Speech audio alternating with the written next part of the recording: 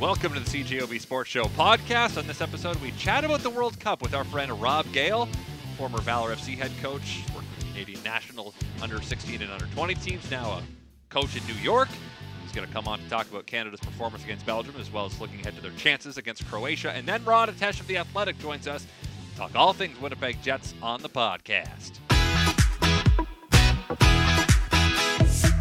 Canada, yesterday afternoon, I should say. I was going to say last night. It was in the afternoon. A pretty solid performance against Belgium. Very respectable in their first World Cup match in 36 years. But they didn't get the result they wanted. Canada now waits till Sunday morning, 10 a.m. for their next match against Croatia, after giving Belgium really all it could handle in a 1-0 loss. To me, a casual soccer follower, it seemed like a really strong and encouraging performance against one of the top teams in the world. A guy, though, who knows a lot more than I do about the game is Rob Gale, former head coach and GM of Valor FC, former coach for Canada's under 16 and under 20 teams, now a youth academy coach with New York City FC. Rob, is my read on yesterday's game close to how you saw it too? Yeah, I think that's fair to say. I thought we were pretty good. I think the press worked very, very well. I think we were a little bit wasteful in the final third. And on days like that, when you play a top-level team and we're not quite there yet, we have to be very good and they have to be bad for it to be the sort of perfect storm. And I thought that was there yesterday. You know, Kevin De Bruyne was very poor. He said so himself afterwards. I thought Eden Hazard was their standout player. I think their back three struggled a lot. And credit to us for causing them problems, but it was a game that I know, and I sort of text message John back and forth today. They'll be disappointed in the room because there were points to be had yesterday. So if they score on that penalty in the early part of the game, do you think the day goes differently? No doubt about it. First goals are so important in the game. I think the statistic is if you score the first goal, 70% of the time you do not lose. So you're at least getting a point in high-level football. So that was huge. And I know lots of people online and others have asked because Alphonso doesn't usually take penalties. He doesn't do it for the club, and Jonathan David does. So it was a little bit of a surprise to see him. I think he took that responsibility on himself, knowing what a big, important moment it was. And he is the big name in our squad. But obviously, he didn't hit it as well as he liked, and it was a huge moment in the game that ultimately affected the result, no doubt. So David should have taken it? I think easy in hindsight, right? Of course. Courtois dives the other way and doesn't stop it, and Alfonso's a hero. But you want a player that usually takes penalties for their club team, and Alphonso Davies is a lot down the pecking order in Bayern Munich, and Jonathan David is a regular penalty taker here and for Canada. So, yeah, like I said, it's easy in hindsight and when you're not there, but it seemed like a strange decision at the time. What are the positive takeaways from that game, even though Canada didn't get a point out of it? Oh, I think there'll be huge positives. I know the support and the fan base and even the feedback from, I know people in the media across in Qatar right now have told me that the buzz is around how well Canada performed, and it may be surprised a few people, everybody except for all of us who've been seeing them play over the last couple of years. So I think that the positives are this is one of the more favoured teams in the world. They've not been terrific in qualifying, and the golden generation probably hasn't got as much talent on the field with Lukaku missing as they would have liked, but to go toe-to-toe with a team ranked number 2 in the world, and I say toe-to-toe, we were the better team on the day. We created more chances. We had more expected goals, better quality of chances. So play that exact game 100 times, Canada wins more than 50% of the time, realistically. So I think they'll take the positives. For the guys, it settled them into the tournament. They will feel incredibly confident in the way that they kept the ball, used the ball, had territorial advantage in the game. I think there'll be a huge swell of confidence within the camp and the fan base that says we thought we could do it and we thought we could play at this level, but yes, look, we've proved it now. So let's build on that. The same level of performance against a Morocco and a Croatia, and we will break our drought at the World Cup. So it is Croatia who's next, 10 a.m. Central Time on Sunday morning. Croatia and Morocco played to a 0-0 draw. How does Canada match up against the 2018 runners-up? Very well, I mean, again, they've got recognized stars. They've got world-class talent in Luka Modric, a Ballon d'Or winner, no doubt about it. He's top draw. But you've seen our shape, our organisation, the way we played. We have a lot of pace and dynamics going forward. And Croatia is an aging team, similar to the Belgian backline. So in any game, we will cause problems. There's no doubt about that. We have to find a way to be less wasteful. It wasn't Jonathan David's best game. Kyle Larin, obviously, is an option that we have. Maybe trying to get Alphonso Davies a little bit higher up the field. You saw he tried him on the right, inverted, and gave him a little more freedom as the game went on. So I'd expect to see that as a couple of changes for us in our next game.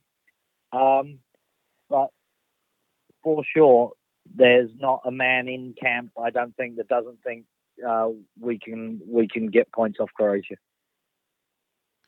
The fact that Morocco and Croatia tied, that's a good thing for Canada, right?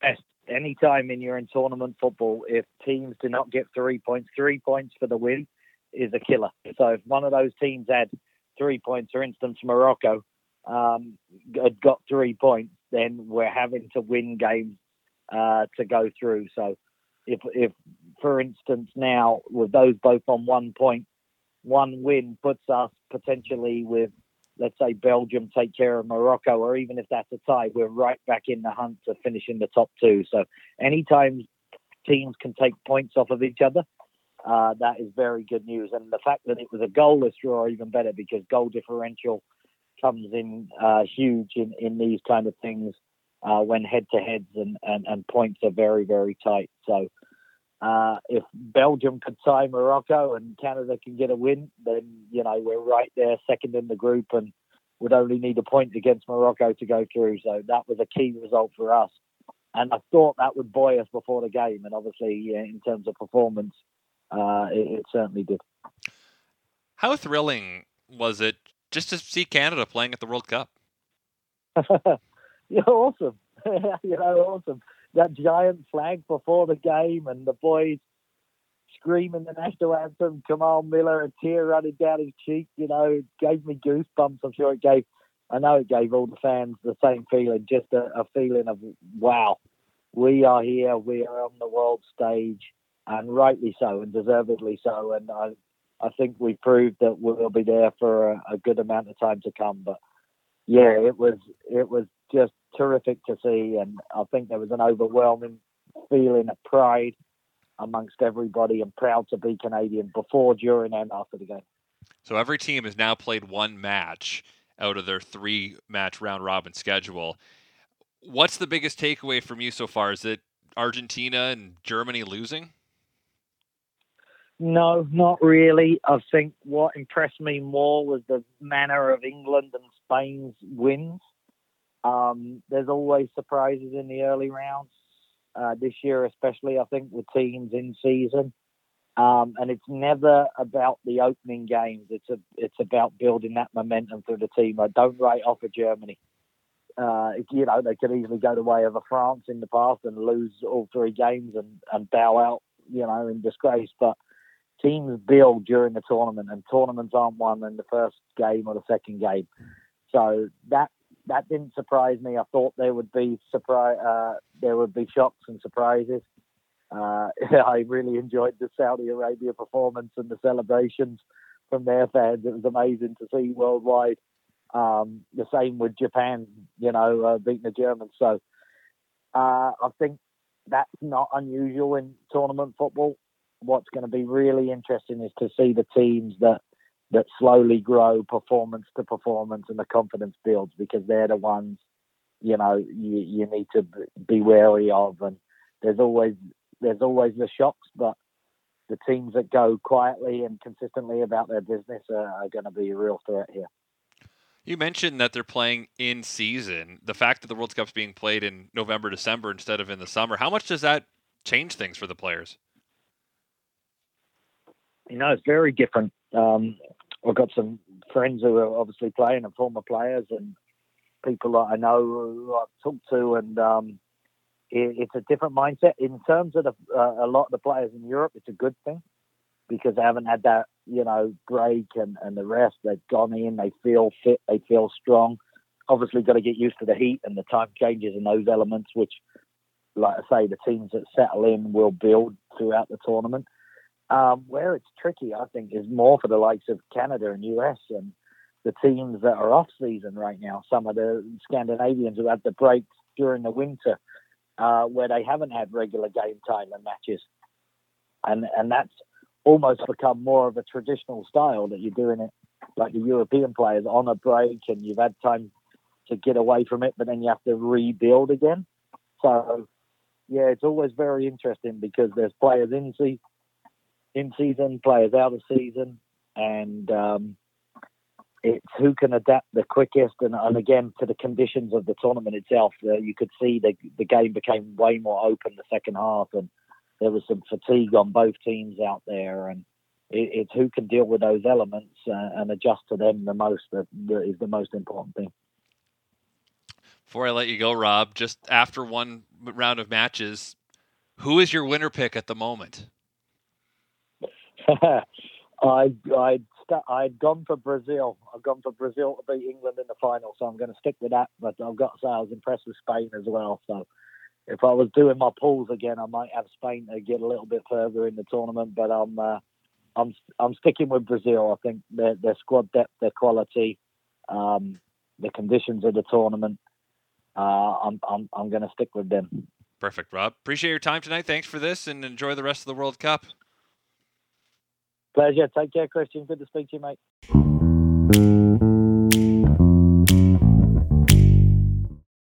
NHL back on the ice tomorrow when the Winnipeg Jets are in Dallas to face the Stars. And man, who will be covering that for The Athletic, writing great articles, including one profiling Hermantown, Minnesota recently. Read that with dinner tonight. That's Murat Atesh of The Athletic. Murat, how are you tonight? Hey, Christian. I'm doing well. Happy to provide some dinner entertainment. No, it was well done. Before we get to last night's game, just as a writer, how much fun do you have going to places like Hermantown to tell stories?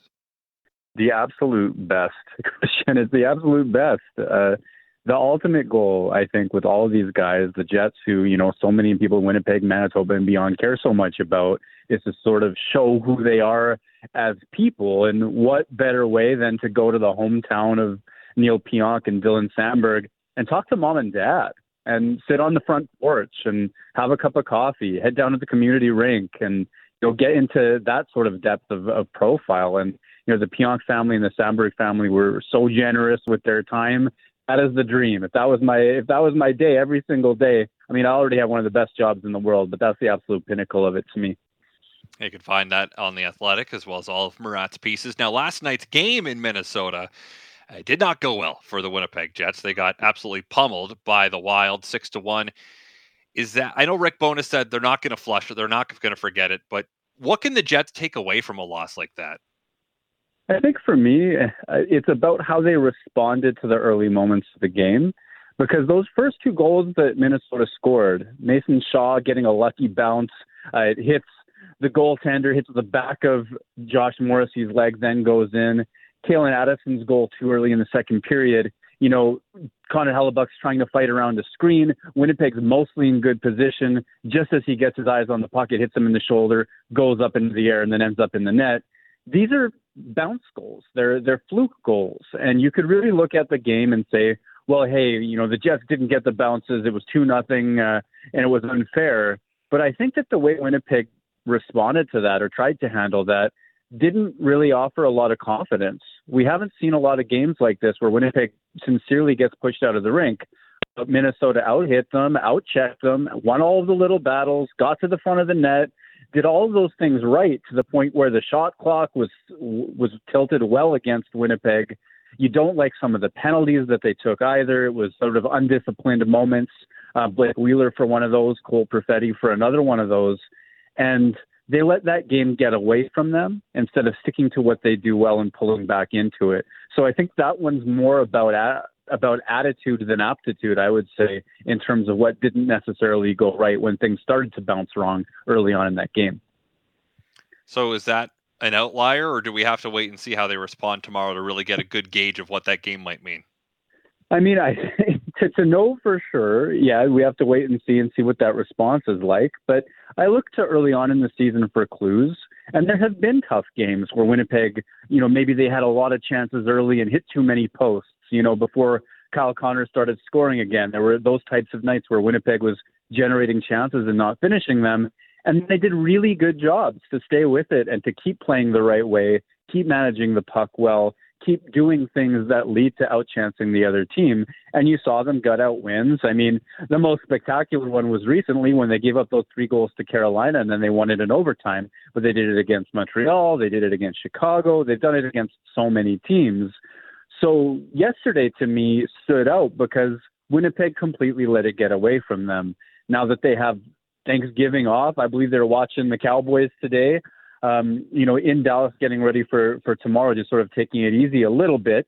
I think that what they do will be the determinant of how we judge it, how well they're able to respond and, maybe dwell on the things that they need to dwell on and make sure they keep their attitude and disposition right against Dallas, because they're a good team too. And Winnipeg might not get the first or the second goal.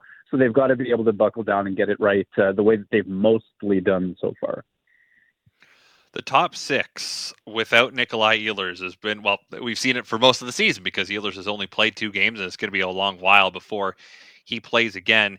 As currently constructed, do you think that's enough firepower, or potentially should Kevin Cheveldayoff make a pre-deadline move and move one of the many defensemen they have to try to get some help in the top 6? I love the phrase pre, just because of how early it is in the season. And you normally don't see that type of move from Kevin Cheveldayoff for a lot of teams. At this stage, there's usually quite a bit of wait and see to it. I think it's obvious that Winnipeg's underpowered offensively right now. I mean, without Nikolai Ehlers, that certainly hurts. And Winnipeg, to my way of thinking, with their top 6 with Ehlers in, and then with Lowry and once upon a time a healthy Morgan Barron and Mason Appleton on that third line, they were good, but they were not so elite that they could lose somebody like that and emerge unscathed from it. So far, we've seen mostly Sam Gagner taking that spot now that Appleton's out too, and that's a player downgrade in terms of that. It also changes the way the rest of the lineup looks. Winnipeg's not getting a tremendous amount of secondary or primary scoring right now. So you do think it is very clear. I think obviously it would be, well, they look at all of the veteran defensemen, look at all the, the depth on defense they have. Ville Heinola has only gotten to a couple of games now. Whether it's him, whether it's a veteran, maybe there's a move that moves a defenseman for a forward. At the same time, up until about this point, Winnipeg has defended so well and gotten such good goaltending, first and foremost goaltending, that you like how they've handled it. And I wouldn't necessarily begrudge a Kevin Cheveldayoff if he was looking at it saying, well, hey, Bonus's version of this team plays pretty well. We can goaltend our way and timely score our way to some wins. The problem is games like last night, if they become a pattern, then Chevy's going to be forced to act. We saw as well Mark Scheifele and Pierre-Luc Dubois get swapped, and when you're down a bunch of goals, it's not a bad idea to see the blender out. Do you think that's something we might see run for a bit? I think so. Whether they go to those exact lines tomorrow or just keep them in mind as a mid-game option, I think that one thing that Bonus has had success with is knowing when to mix things up. And I think that Winnipeg needed something, and they didn't end up getting it too well because penalties cost them and the penalty kill wasn't able to bail them out of it. But there were stretches, starting midway through the second period when the blender came out, where you liked what Winnipeg was doing. And so the more options that he can throw and the more that he can mix up certain things when things aren't going well, I think that he'll go back to it. I think he's been really good with that. One curiosity is that despite multiple players taking penalties that you don't like or you wouldn't like, multiple giveaways, all those sorts of things. It was Cole Perfetti who was benched for the third period, the entirety of the third period last night. And so we'll look to see whether he gets the job that he used to have right back, or if there's any mix-ups that go in on that front as well. So we could continue to see change depending on how Winnipeg responds. What have you thought of Perfetti's season so far? I think that it's been bookended by strong stretches of play, but there were a few games in sort of the middle of what I would call Winnipeg's season where I would say he came off of it a little bit. And what I mean by that is, last night you could say you don't like his penalty. It was a slashing penalty. It looked like it was taken in anger, but he was also generating chances and the puck wasn't dying on his stick. And over the last few games, that's the trend you've seen. He's been an offensively dangerous player. He can make passes. The play continues and usually creative and good things happen. That was definitely the case for his first few games of the season, where it seemed like that line was particularly dangerous and in a possession sort of way, but also in terms of the plays that they set up for each other. The problem was almost they were passing too much and passing off some of their chances to score, but they were doing tremendous things in the offensive zone.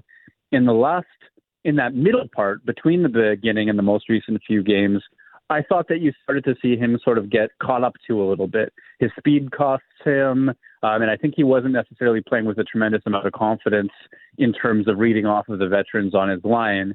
And I think all of it adds up to pretty good, unspectacular, pretty good, and the sort of thing that you'd expect from a player that age. Hopefully for the Jets' sake that benching was a one-time thing and he gets his game going right back to where it's been most recently.